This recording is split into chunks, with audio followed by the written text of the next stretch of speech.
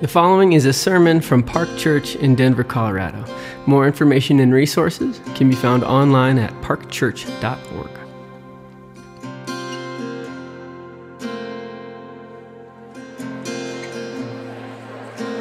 Today's scripture reading will be from Luke chapter 5, verses 15 and 16. You can find it on page 808 in the Bibles in the pew back in front of you. If you currently don't have a Bible today and you would like one, please feel free to take it with you as a gift from Park Church. We're on page 808, Luke chapter 5, 15. But now, even more, the report about him went abroad. The great crowds gathered to hear him and to be healed of their infirmities. But he would withdraw to desolate places and pray. This is the word of the Lord. Thank you. Good morning. Did you get to that scripture passage yet? Did you get there in your Bible? She's already done. Good morning. My name is Gary. I'm one of the pastors here at Park Church. So grateful that you did join us today. I want to say welcome to everybody, but particularly, again, those that are newer to our church family. I want to say welcome to you. It's always a gift to us when people come to worship with us as a community. We are more, we'll say this often, we're more than a Sunday gathering. Gathering together as the people of God is really important to us. It's been important for the people of God throughout history, throughout the ages, as we get to worship God together, get to worship Jesus for who he is and what he's done, get to learn from his word together, get to grow together. That's important, but we're more than a Sunday gathering. We gather throughout the week to live life in community, to love and serve our city in different ways and in different fashions. And so if you're interested in more information about who we are, the mission God's given us in Denver, or how to get involved in our community, right after the service, there's a meeting that's designed for you. In the back room over there, it says new here. We take about 10 minutes to get to know you a little bit and help you find some more ways to get involved in our church family. So we'd love to get to know you right after the service. Before we dive in, I want to kind of share with you a little bit about where we're headed, where we're headed over the next, not just the next 4 weeks, but this fall. We just wrapped up our second to last Christ in the Psalms summer this past week with Psalm 139. We'll finish Christ in the Psalms next summer with 140 through 150. And so that's an exciting time. You can be excited about that. Still hang out in the Psalms. We want those Psalms to form us all year round. We just take time to spend time in them together throughout the summertime. What we'll do right now for the next 4 weeks, and we'll kind of launch a theme for us for the whole fall, is focus on a particular aspect of what it looks like to follow Jesus, to be a disciple. After this series, we'll jump into another book of the Bible that we'll work through slowly. That's kind of our normal diet as a church, as we normally work through books of the Bible. But we take time in January and in August just to slow down and look at a particular theme of what it looks like to grow as a disciple of Jesus, to be a disciple of Jesus. And we highlight that theme, and it gives us some kind of areas to focus on as a church as we're working through growing as disciples together throughout this season. And so that's what we're going to be doing.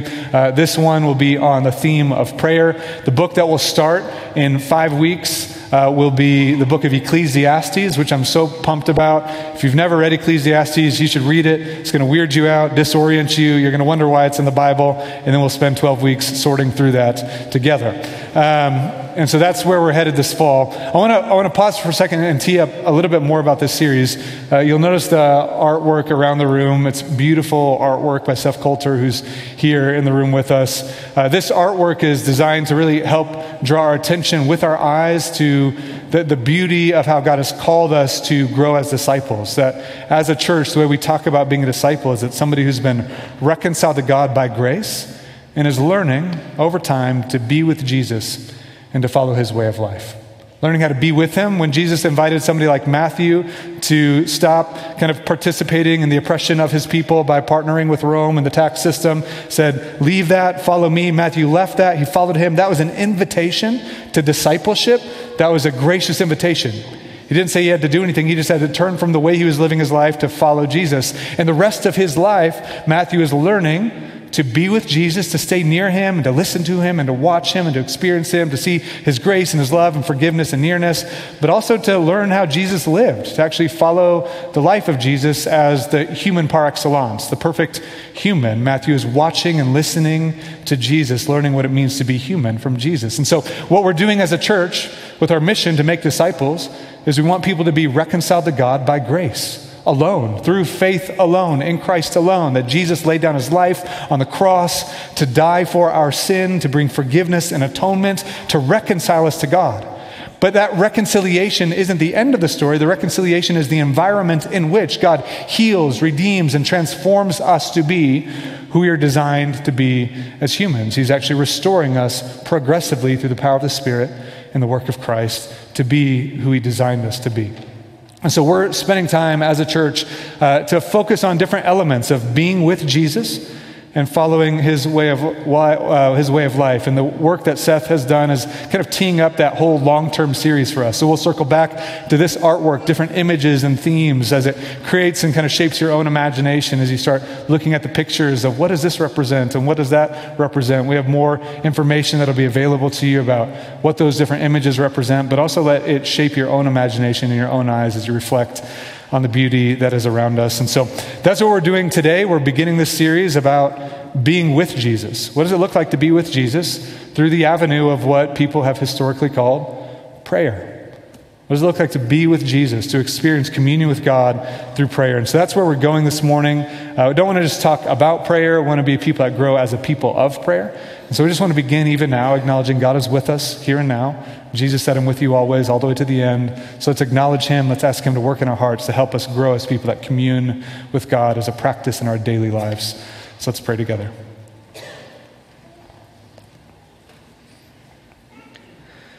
Jesus, we are so thankful that you're here with us. I pray even now in these moments that you would help us to settle in our own heart and to give attention to your presence.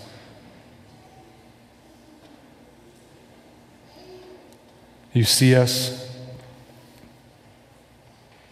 You see us more clearly than we could ever see ourselves.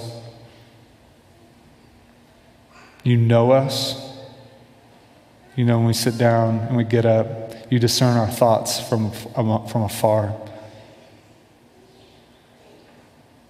You see our motives and our fears. You see our emotions and our actions.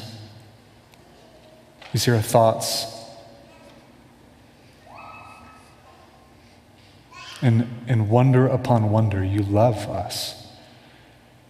While we were still sinners, you chased after us. In love, as a demonstration of the love of God, you pursued us. You laid down your life for us. And through your Spirit, you're chasing us down with your goodness and your mercy all the days of our life that we could know your love. Would you help us to experience that more fully, more beautifully, more honestly today? And would you create in us a culture, an environment of communion with you? We wouldn't just be people who talk about you, who learn about you, and do things for you, but we would be people who have cultivated friendship with God. And so would you work to do that among us here and now today through the kind of weakness of our own agency and our own interactions and words, all these limits we have. Would your supernatural power bring life and healing and transformation into this place today, we pray. In Christ's name, amen. I don't know if you're a football fan or not, but football season is getting going right now. Anybody a football fan? Anybody a football fan? All right, so this last week, football season kicked off, kind of. In my opinion, preseason just doesn't count. I'm a big football fan, but preseason doesn't count. The games mean nothing. They prove nothing. They demonstrate nothing. Feels like whatever, do the preseason thing. But there was one headline from this past week, actually from yesterday, that caught my mind. And it was about a 4th and 1 stop from the Bills against the Colts in the first quarter of yesterday's game. And the reason why that headline caught my attention is because that 4th and 1 stop by the Bills against the Colts in the first quarter was by a safety named Damar Hamlin. If you remember the name Damar Hamlin, it's because Damar Hamlin's name and story was all over the news in January of this year, when in week 17 of the NFL's regular season, Damar Hamlin in the first quarter made a tackle and he stood up after that tackle, and then he collapsed on the field in front of millions of viewers experiencing cardiac arrest. It was a devastating thing. If you're watching the game, you just remember the emotions we were feeling watching the players and the friends who had seen Damar Hamlin experience cardiac arrest. They administered CPR for several minutes on the field in front of a viewing audience, in front of the players and the friends and the family members. It was a devastating, devastating scene. And the scene was overwhelming. It was emotional, and the story of him experiencing healing and restoration to be back the next season, in preseason, on the field again, is a really powerful story of recovery. It's a powerful story of a lot of different things you could take away from it. But what fascinated me, or one of the things that at least fascinated me when I was thinking about it yesterday, is just remembering what happened when Damar Hamlin collapsed on the field. And it's basically the whole nation, anybody who was connected to the sports world, started either praying or calling for prayer. It was everywhere, all over Twitter, or X, that's weird.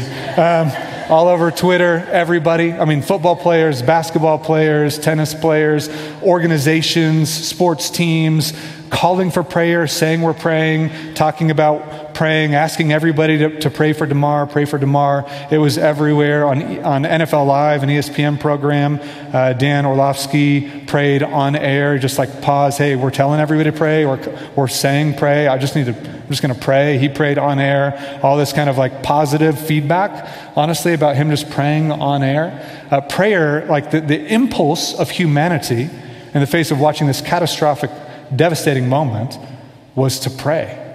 In a world and a culture that's increasingly secularized, we're pushing God out to the margins and pushing God away from our own experience. In this kind of moment of this kind of devastating catastrophe, where we have no control, no agency, no ability to fix anything or to do anything, what do we do now? And the human impulse, not just the Christian impulse, the human impulse was to turn to something or someone outside of themselves that may or may not be able to do something about it.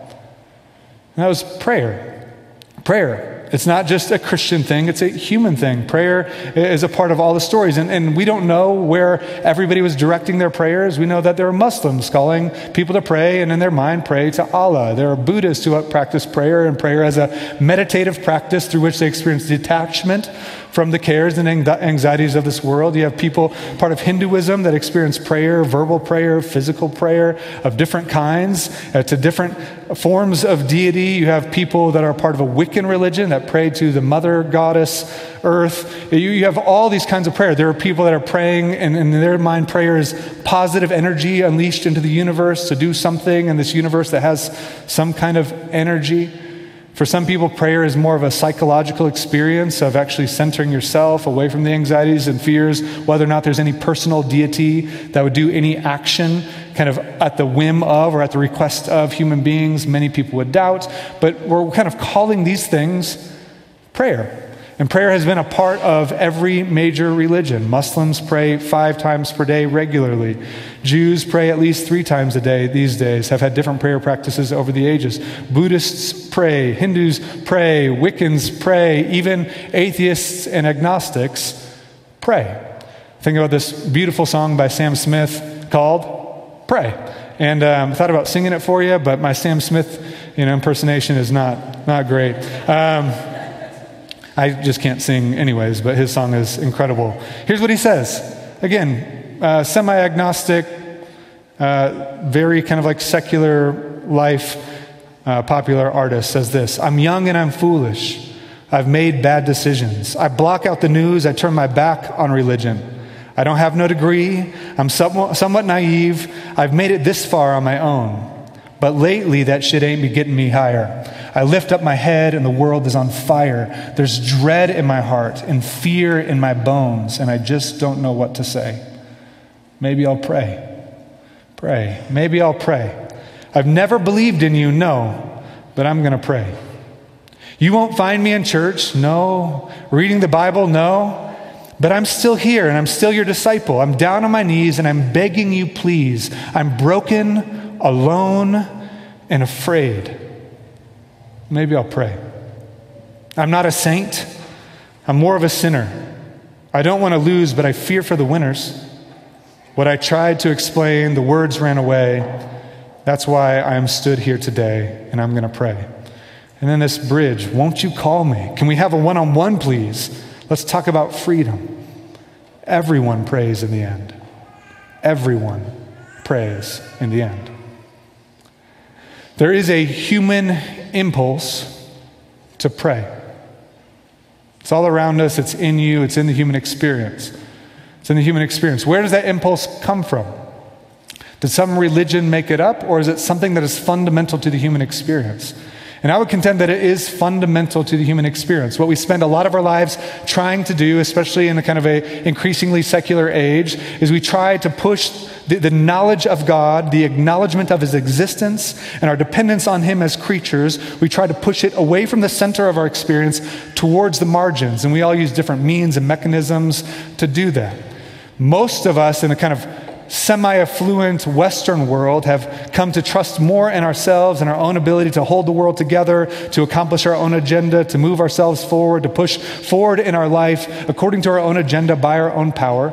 But when we hit those moments where we are broken, alone, and afraid, when we hit those moments where life has spiraled out of our control, we start thinking, maybe I'll pray. And so what we want to talk about today is not prayer as this sort of like survey of world religions and how different world religions have talked about. We're going to talk about prayer as disciples of Jesus. What does Jesus teach us about prayer? And good thing for us, Jesus is a bit of a prayer guru. Knew a lot about it, was pretty good at it, talked a lot about it. And when Christians have thought about what it means to pray, what we've learned is we've learned to turn to Jesus and say, Jesus, teach us to pray. Teach us to pray. The way that Jesus prayed was distinct and profound and has shaped the people of God for centuries. And so what I want to do is just highlight this very short passage from Luke chapter 5. We'll talk about a couple other passages on our way through and unpack just a few elements of this. And then we'll talk really practically about how do we become a people of prayer? What does this look like to understand the obstacles that are in our way? And what it looks like to push through those obstacles to make room in our life for communion with God. And so here's the passage.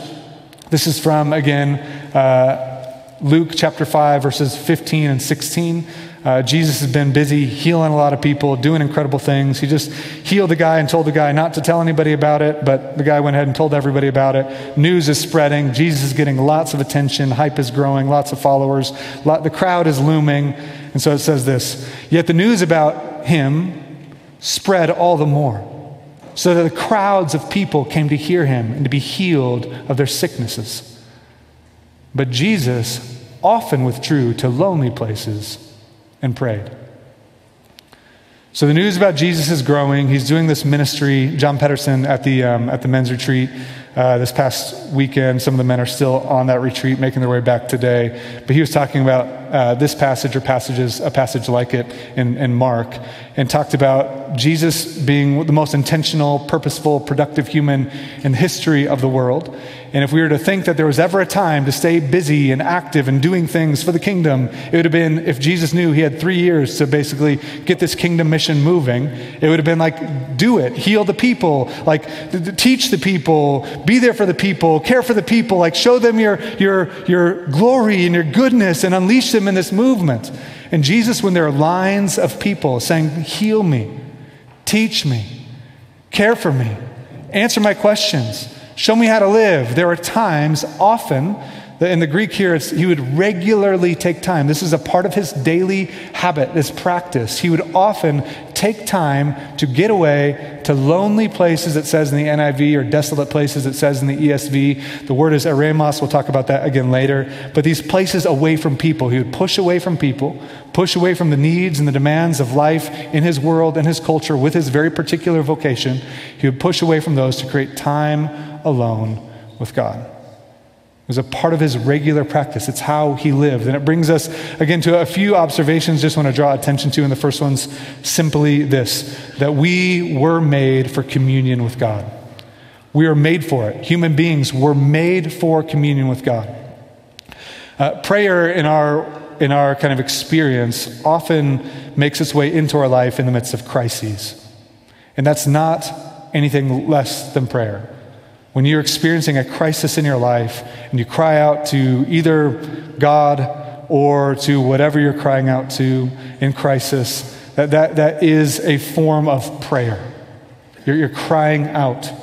You're crying out to something outside of you, someone outside of you. And in the Christian experience, for the people of God throughout history, the people of Israel, crying out to God in the midst of crises is a very healthy thing to do. It's what you ought to do. But prayer is more than a sort of crisis response mechanism. It's more than that.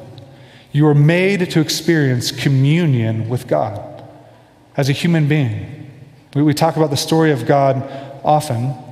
In the story of God, we learn in the garden that God created humanity to experience communion with him, to be united to him in a relationship and to enjoy that relationship. There's passages that talk about in Genesis chapter 2 that God was walking in the cool of the garden. This idea of God with humanity, a real friendship, a closeness, a proximity, a nearness, like a real relationship, a real relationship. And we know from that story that when humans pushed away from the authority of God, rejected him, and attempted to build life on their own terms with the deceptive voice of the enemy, beckoning them and calling for them to reject the authority of God, to live life on their own terms, to chase after joy and life in their own way against the reign of God, it led to a separation of that relationship. The rest of the biblical story is about what God is doing through Jesus by the power of the Spirit to reconcile that relationship. When we talk about that reconciled relationship, we're talking about union with God. God the Father, the Son, and the Spirit. That's what baptism signifies, is union with him. That you were separated, but that person that ran away from Jesus and rejected his authority in this way of sin and chasing your life on your own terms, that person is saying, that person is crucified with Christ. I'm trusting in his death and his atonement for me to forgive me and wash me of this sin. And this new life is a life of united with my Maker. Reconciled to God by grace through faith. And that is union with God the Father, the Son, and the Spirit. And like a marriage ceremony has happened. Like you're now in covenant relationship with God. That's a position. That's a fact. That's objective. Through faith in Christ, because of his grace and what he's done, you can be reconciled to God positionally, experiencing union with him. But to enjoy that union, to actually live in that relationship, that's communion with God, to actually commune with him. And so you can be positionally experiencing union with God. You're a part of the covenant people of God, reconciled to God by grace through faith. But you cannot be experiencing intimate communion with him. In the same way that you could be positionally married, but have a fractured and strained marriage. The fracture and strain on your marriage doesn't mean you're not married, but it does mean something about your experience of joy and intimacy in that relationship. And so when Jesus laid down his life to reconcile us to God, we can be brought into that relationship, our sin atoned for and forgiven, brought into a relationship with God. And now it is the practice of daily life to learn how to walk in that relationship, to experience it, and what we call that is communion. To experience communion with God, to actually experience relational intimacy with your Maker. Through the work of Jesus by the power of the Spirit. And we were made for this. And so when human beings live their life trying to push away from their Maker and create their own life on their own terms, according to their own agenda, for their own purposes, and they're experiencing separation, there is still something in the human soul when life spirals out of control that knows its Maker. That knows that it was made to be in relationship with God, and something that breaks down this world I'm trying to build, the life I'm trying to achieve, the relationships I'm trying to secure, the financial situation I'm trying to have is finally breaking down, and I finally acknowledge I need something outside of myself, and that's that heart to pray, because humans were made for communion with God. You were made for it. And so here's an incredible book by a guy named Paul Miller. It's called The Praying Life. I'll quote this a couple times. And here's how he defines prayer. Prayer is simply the medium through which we experience and connect with God. It's simply the medium through which we experience and connect with God. Does that include a crisis prayer? 100%. It's prayer. But it also includes just being still before him and paying attention to his presence. It includes things like, search me, O God, and know my heart. Try me and know my thoughts. See if there be any grievous way in me. It includes listening. God, is there anything you want to speak to me? Anything you want to do in my life? Anything you want to call me into? It includes surrendering. It is simply the medium through which we experience and connect with God. So what prayer is. And it's different than crisis prayer. This is Tim Keller in his book, Prayer. Every time I think about Tim Keller, I want to cry a little bit because he recently passed away. His book on prayer It's different than most Keller books. I love all Keller books. This is essentially like a historical survey of how different people have approached prayer. And so he just quotes anybody and everybody all over the place. It's really a profound and helpful work. But if you want to hear how different people have approached prayer and talked about prayer throughout the ages, it's an excellent resource. Here's what he said in talking about this idea of experiencing prayer as communion with God, the Father in particular. He says this: Galatians 4:6-7 says that the Spirit leads us to call out passionately to God as our loving Father.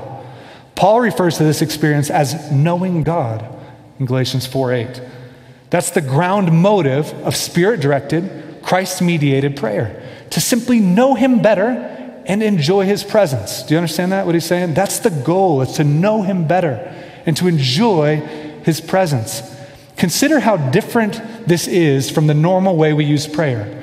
In our natural state, we pray to God to get things. We may believe in God, but our deepest hopes and happiness reside in things as in how successful we are or in our social relationships.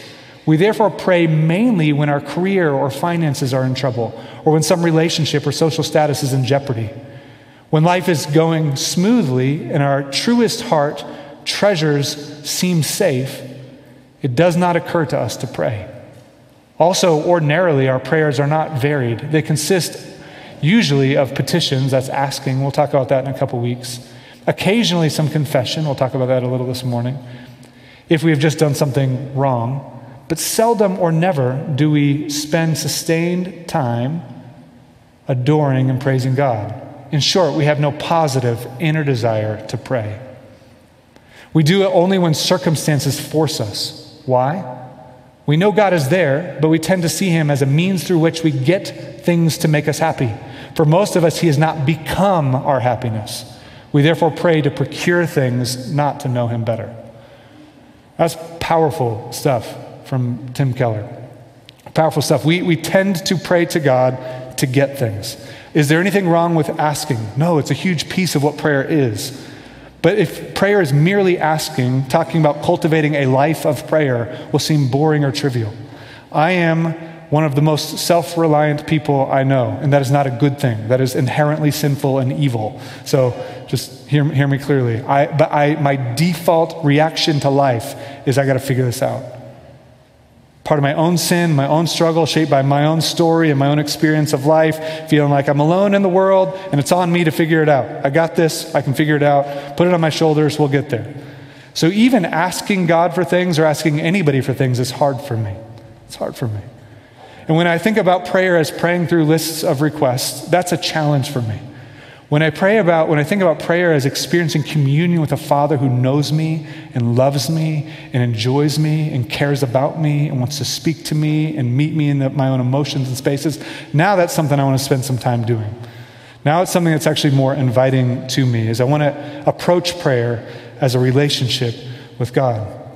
My own story, even kind of after becoming a Christian, went to school to become a pastor, study Bible, theology, languages, that kind of stuff, and I got really busy. Here's my busy inner life jar. We did this with our kids a couple years ago, and I thought what a profound thing. I'll do that in a sermon someday. And so, thank you for the idea, Jamie. So this is my inner life, right? You're like, that's kind of gross. Exactly, right? So this is my inner life, and my life was like, okay, I'm going to school, went to grad school, the seminary, worked a few jobs at the same time, studying, staying busy, like learning about God, going to church, working my jobs, learning how to be a husband, kind of moved to Fort Collins, Colorado. We had a baby, kind of learned dad life, busy doing stuff, planted a church in 2009, 2010, got busy doing church stuff, making disciples, equipping people, baptizing people, preaching and teaching, hosting people, having people into our house. This was my life.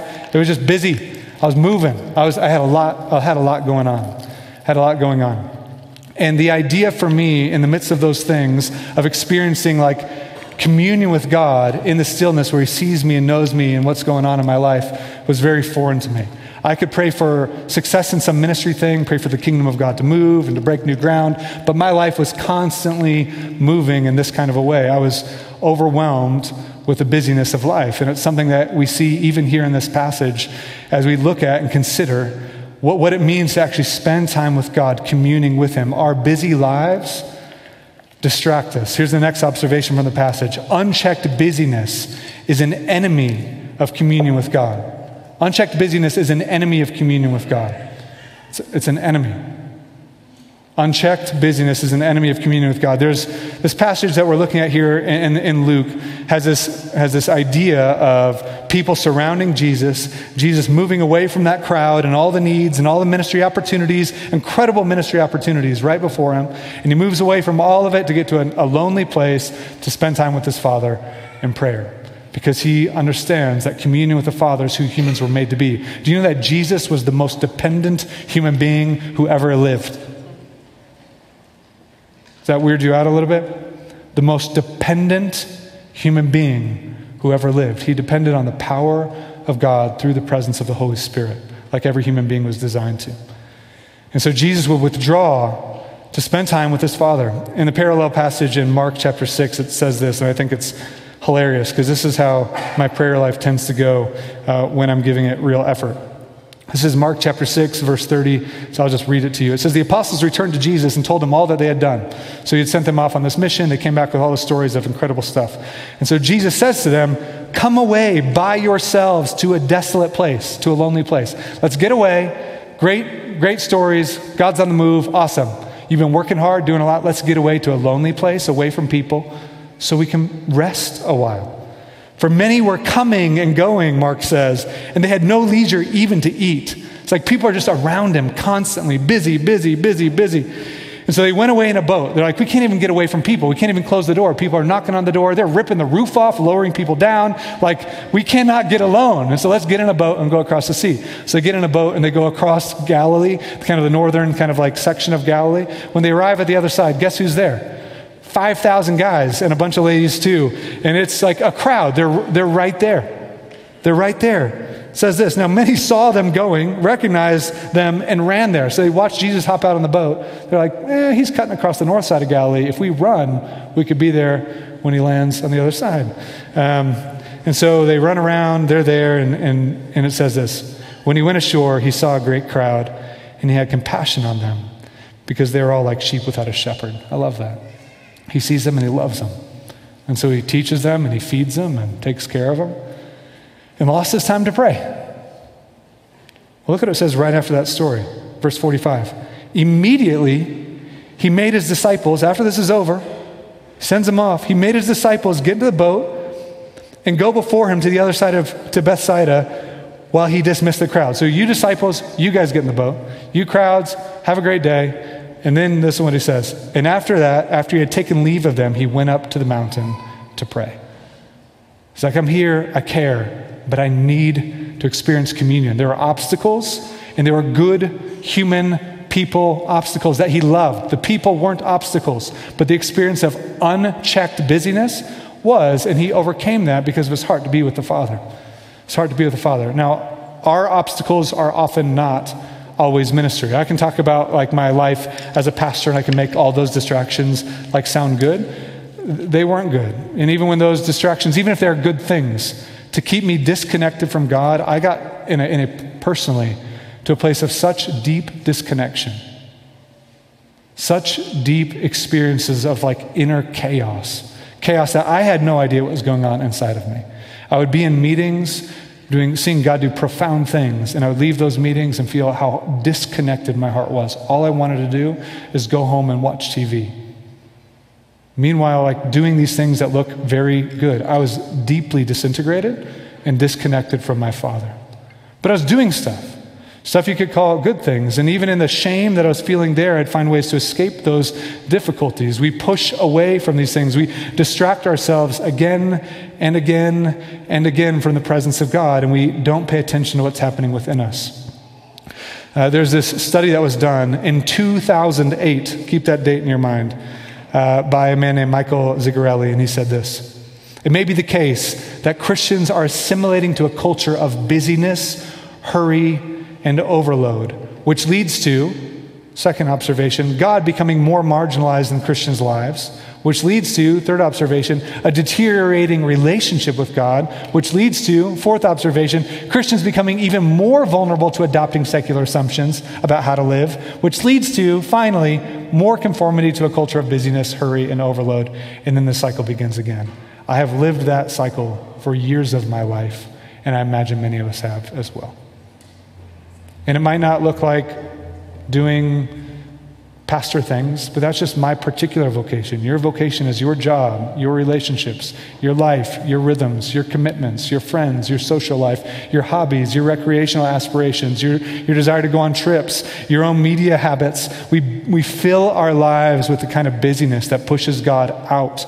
And with God being pushed out, we become more vulnerable to the kind of deceptive ideas that surround us in culture. We live into those ideas. God becomes more distant, and we become less clear and less able to see what's happening. And if you keep doing that for a long time, you will have an inner life of total disconnect with God, which I've experienced, and it's a scary place to be. I didn't feel it as scary because I was too distracted and busy to feel. And so I had to start getting help and working through things and realizing the depth of insecurity and shame that were even motivating the work I was doing. Why do I run away to these escape mechanisms? Why do I push away from this? Why is it hard for me to be still before God? So I want to ask you, if you look at your own life, your own habits,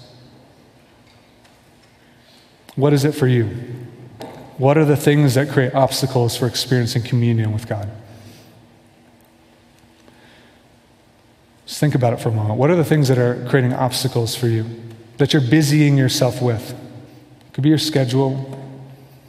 Could be your commitments, could be your media habits. It's likely, almost definitely your phone. I'm just claiming that for all of us. Lord, we confess that reality. Might be parenting, marriage, church stuff. Not inherently wrong things. But what has filled your life as you look at your life? And think about Jesus, his life was full, and he had to create space. He had to move away from that obstacle and had to work to actually create intimacy with his Father. He had to work to do that. I think we have to work to do that. And that's the third observation that we'll look at, is that we have to make room. You have to make room in your life for communion with God. You have to make room. And that's what Jesus did in this passage. He made room. The Greek word for lonely places, we can put it here on the screen, is eremos. Just an adjective in the Greek New Testament, early Greek literature. It describes isolated, unfrequented, abandoned, empty, and desolate places. The point is not the wilderness as such. The point is away from people. He had to get away from people. He had to get to isolated places. And for him, in his world, in his culture, he could move out to the wilderness. He could kind of move up to a mountaintop. He had to work to create that space. It's not always that case. In Matthew chapter 6, he's teaching his disciples in the Sermon on the Mount and a big crowd that was there. And it says this, "And when you pray, you must not be like the hypocrites, for they love to stand and pray in the synagogues and at street corners, and that they may be seen by others. But truly I say to you, they have received their reward. When you pray, go into your closet and shut the door and pray to your Father who is in secret. And after your Father who sees in secret will reward you." He's basically saying you can create a lonely place in your closet. I imagined this in my closet, which is not a walk-in closet, and just kind of thought like I could slowly back into the clothes, and just like pull this door in front of me, and it would be a lonely, desolate eremos in my house, but I would get overheated quickly, and I don't recommend it if you don't have a walk-in closet. But the point is to find space. There's a lady named Susanna Wesley who in the kind of early 1700s had 10 children, incredible woman of God. You can read stories about her, incredible story. But she would, with these 10 children homeschooling all around her, she would take her apron for 2 hours a day, pull it over her head, and just hunker down and be with God. Kids running around, kids playing, kids doing school, kids probably getting out knives and, whatever, and things kids do. And And she just would get under her apron, and the rule was you don't interrupt mom when mom's under the apron. You don't. And she would spend hours with Jesus. 2 of her sons were named John Wesley and Charles Wesley, men through whom God did incredible things to transform the fabric of Christianity in the UK and launch missionary movements all around the world. They would attest to their mom, Susanna, as the soul behind their own ministry, the one who prayed, cultivated, and fought for them. She created an eremos under an apron in her house around 10 kids. We think we can't. It just takes some creativity, ingenuity, and effort to create this kind of space. This is what Paul Miller said again. He says this: you don't create intimacy, you make room for it. This is true whether you're talking about your spouse, your friend, or God. You need space to be together. Efficiency, multitasking, and busyness all kill intimacy. In short, you can't get to know God on the fly. If Jesus has to pull away from people and noise in order to pray, then it makes sense that we need to as well. Like if he wasn't just like, no, I'm just like, pray without ceasing. I'm experiencing intimacy with God all the time, perfectly all the time. I don't need that. I can like kind of talk with him as I'm doing things. That's good. He did. He was one with the Father. He was intimately connected. And even Jesus wanted to create particular spaces, often away from people, to connect with God, to make it a rhythm and a habit. He made room for communion. He made room for it. What that looks like for each of us in our seasons of life is different. The way we each will frame that and approach that is your own situation, your own house, your own family, your own relationships, your own schedule. So to prescribe a particular thing would not be helpful. But to ask the question is, what would it look like in your life, in your situation, to make room for communion with God? When you make room for communion with God, you begin to experience something. We'll talk more about this over the coming weeks, but his nearness, healing, conviction, freedom. When you create space to engage with him authentically, with your true self, not some idealized version of yourself that's saying heady kind of prayers, but like with honesty, with vulnerability, with awareness about what's happening within you, what you're nervous about, anxious about, excited about. When you do that, God begins to meet you in the reality of your life and bring healing and transformation. You begin to find areas of conviction where he wants to draw attention to things, shine the light of his love on places in your heart that he wants to free you from and heal. And the more you do, the more you feel detached from and free from the anxieties and the burdens and the troubles of this world. Not away from them and not disconnected from them, but not attached to them emotionally, where you can pay attention to the pain and the struggles and the difficulties and the cares of this world without having to carry them on your own. You can come to him. You can take his yoke. You can walk with him. You can learn how he does it. You can learn how to trust in the Father, surrender, pray, ask, rejoice, yield. You can learn these things with him. And when you do, you begin to live in step with the Spirit. And do you know what the evidence of somebody who's living in step with the Spirit is? The evidence of somebody connected to the life source, the God who made them, is what we call the fruit of the Spirit. Like the evidence you're plugged into the life source. You're connected to the God of life. Is life-giving things like love, joy, peace, goodness, faithfulness, gentleness, kindness, self-control, faithfulness. These are the things that mark a life of someone communing with God. You can smell it. You can smell an aroma of Christ from people that have been communing with God, attached to their Creator. Do they still experience chaos? Yes, but they can still have joy in chaos. They can have peace that makes no sense. Maverick City told us. You can feel these things. Like you can experience joy, love, peace, freedom, gentleness. And if you start seeing in your own life frustration, anger, resentment, impatience, irritability, this is evidence that you're likely disconnected. When I feel a tightness in my chest and I start getting in my head about how that meeting went and how that person experienced me, and I feel like, oh, I've got that thing coming up and I'm looking back at these interactions and I feel insecure about it, I can feel it in my body. I feel it in my chest. And I now know, instead of like, oh, I shouldn't be nervous about these things, I'm going to choose to not be anxious. I know that's evidence that I'm not connected. I can almost always look at my life for the past couple weeks and see a life that's wandered away from communion with God. And so rather than just like working hard to not think those things and think the right things, not think the wrong things, for me, the movement is, how do I begin to reconnect and cultivate intimacy in my relationship with God? How do I step back into those spaces with honesty and let him meet me in the reality of my life?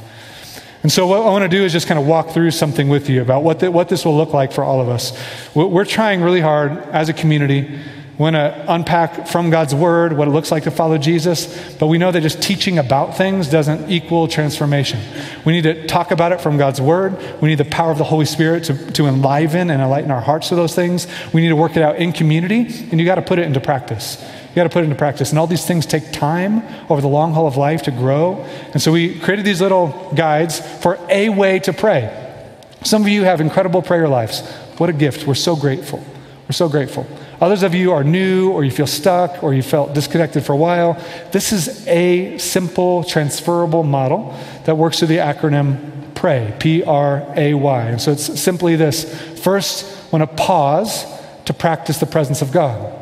Learning to pause, to actually create space to be honest. We'll talk about that in a second. Second, to rejoice in the goodness of God, to be people that thank him for who he is and what he's done in the world. To be people who ask for your needs, the needs of others, the needs of the world, what you want to see God do in your life, in our community, friends, family, and around the world. And last, to yield. Like Jesus saying, Father, not my will, but your will be done. Here's what I want. Here's what I'm asking. Here's what I'm knocking. I'm going to keep knocking. But at the end of the day, I want to surrender to your wisdom and your goodness in my life.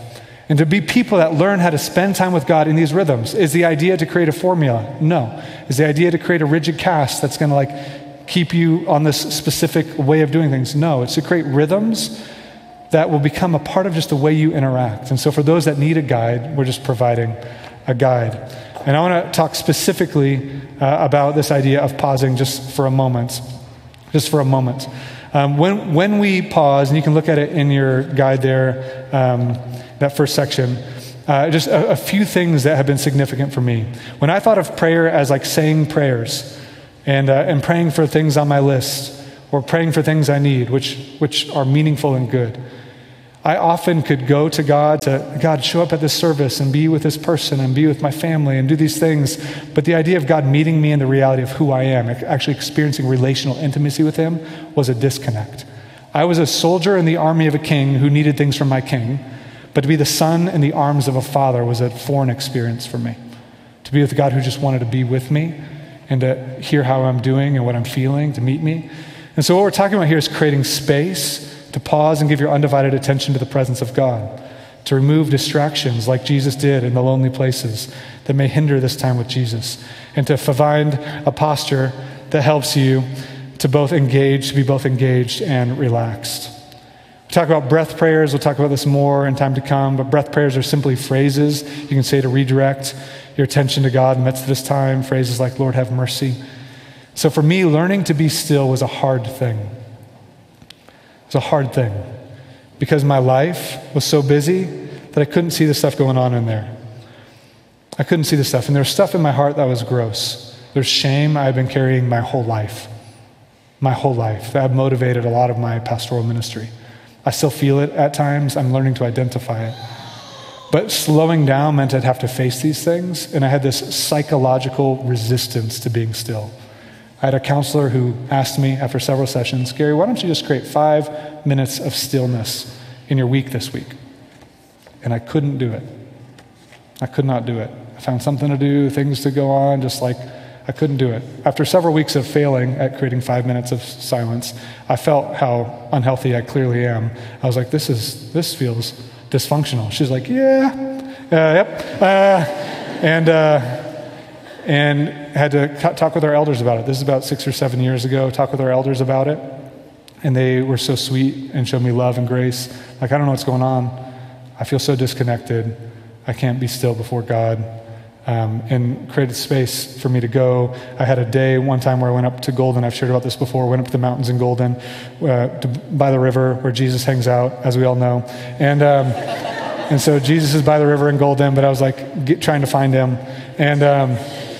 and I find this spot, and people would walk by, and I kept moving, and finally I found a spot. And as we all know, Jesus needs ambient music to show up really powerfully.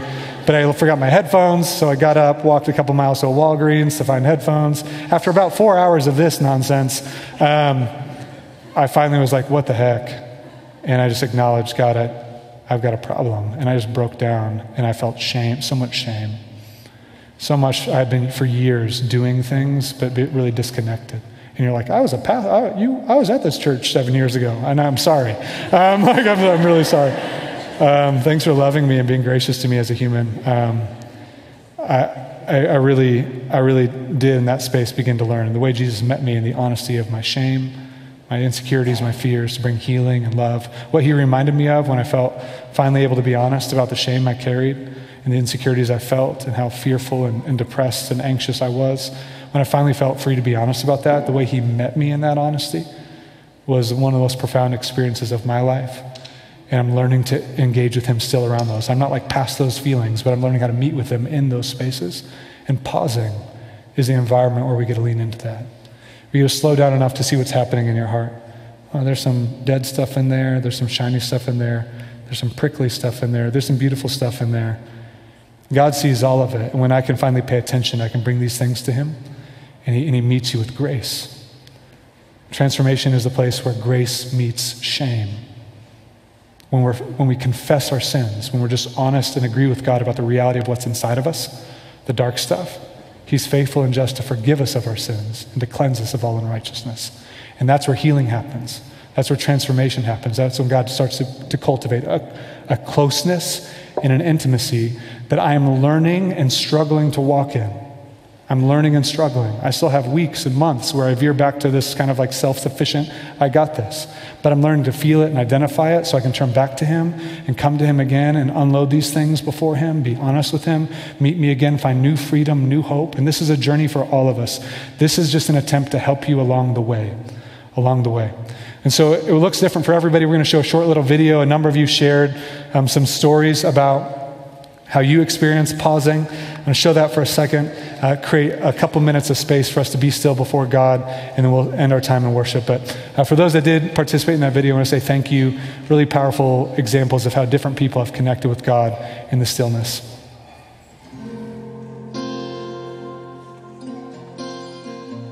Yeah, my favorite things are mornings. So I love to have a cup of coffee and sit outside and just be. By taking deep breaths, but also by listening to worship music.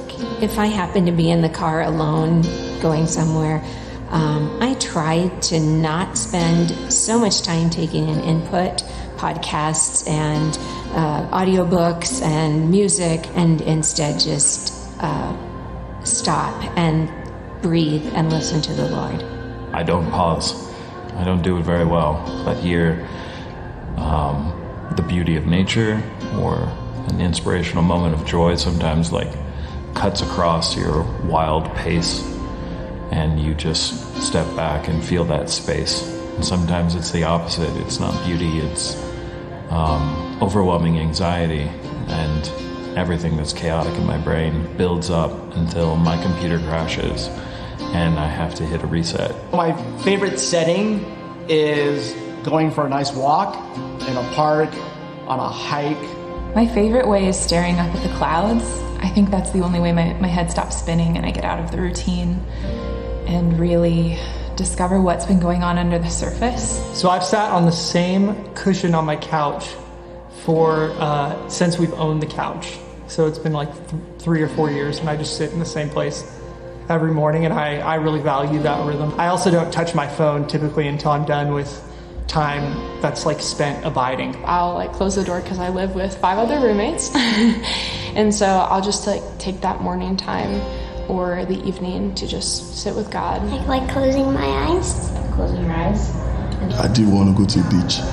Just the weather conditions in the beach, and it's as it blows through my ears, flows through my head, my mind, it gives me the opportunity to really pause and think. I'm not sure I can pause long enough to think about pausing. There's some level of separation between us and God. Pausing allows an opportunity to remove those layers and to create a space where you can hear God's voice. In the midst of the pause, there's actually healing and clarity and truth and grace, rather than me distracting myself, thinking that will help any anxiety. As someone who does not fit a lot of margins into their life, I think the act of pausing is also the act of creating margins in between the times of your day. For me, I work in a pretty stressful job, lots of moving things, very fast, people's lives sometimes in the balance, and not figurative either. If you don't take that pause to just release and let go, then it's just going to build up. Taking a moment to pause is like, okay, God, you're bigger than this, you're greater than this. I can leave it in your hands and not have to carry this weight. This week, there's this one beautiful yellow flower. In a groomed bed, it was planted at my office, but this one flower popped up by itself. It's the only yellow one you can see. I see this simple thing that doesn't water itself, it doesn't choose, it doesn't groom itself, but it's stunning. And I'm just reminded that that is the goodness of God.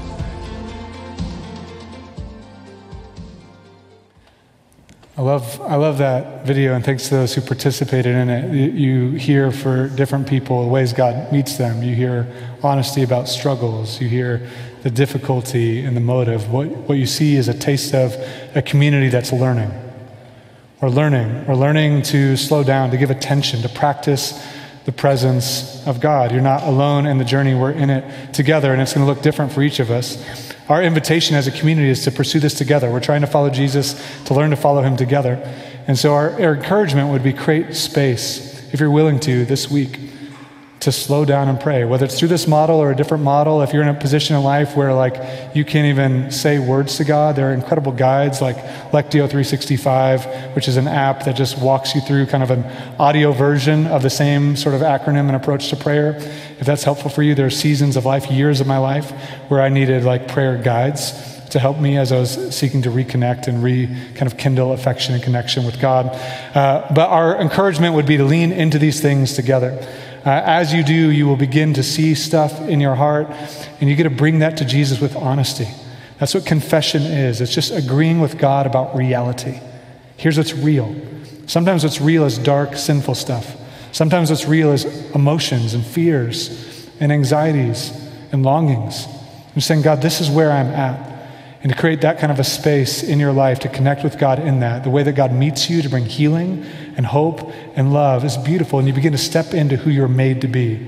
Human beings that have been reconciled to God by grace and are learning now to be with him, and to become like him, to follow his way of life as a community. And that's what we get to do together. So we have this prayer guide for you. We also have some books in the back. If you want to kind of go deeper into it, we have a book called Praying Like Monks, Living Like Fools by Tyler Staton. Phenomenal book that we have available back in the back for $10, which is reduced price if it helps you out to get that, if you want to go deeper into it. But our encouragement is less to talk about prayer and more to be a community that prays. And so what I want to do right now is just invite the band to go ahead and make their way up. And as they do, I want to give us just a moment to be still before God, to calm our own hearts. And as you think about your relationship with him and be still for a minute, what I would encourage you to do is take a few deep breaths, get in a position, a posture where you feel comfortable and engaged. Take a few deep breaths and explore this question. God, you're here. Where am I? Where am I? God, you're here. Where am I? And see how he meets you in that space, and we'll celebrate communion together.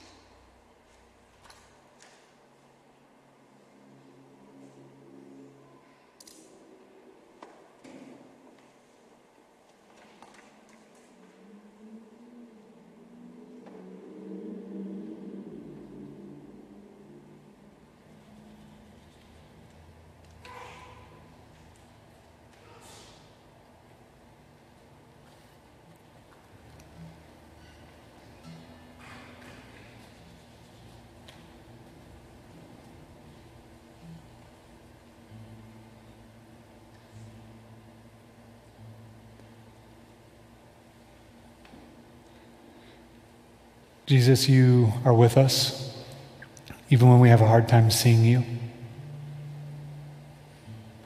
Your steadfast love endures forever, even when we don't feel it.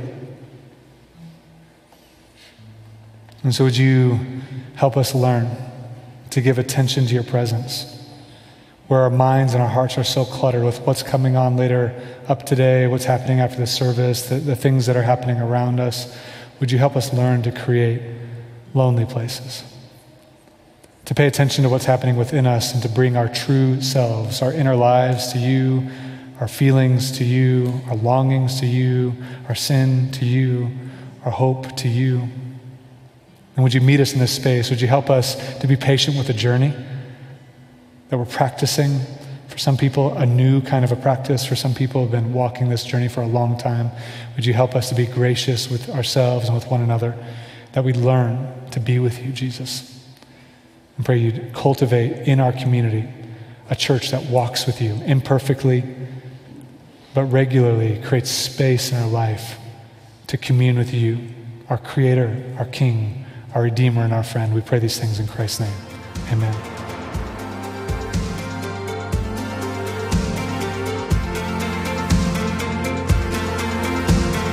Hey, thanks for listening. Park Church exists to make disciples of Jesus for the glory of God and the joy of all people. More information and more resources can be found online at parkchurch.org. Take care.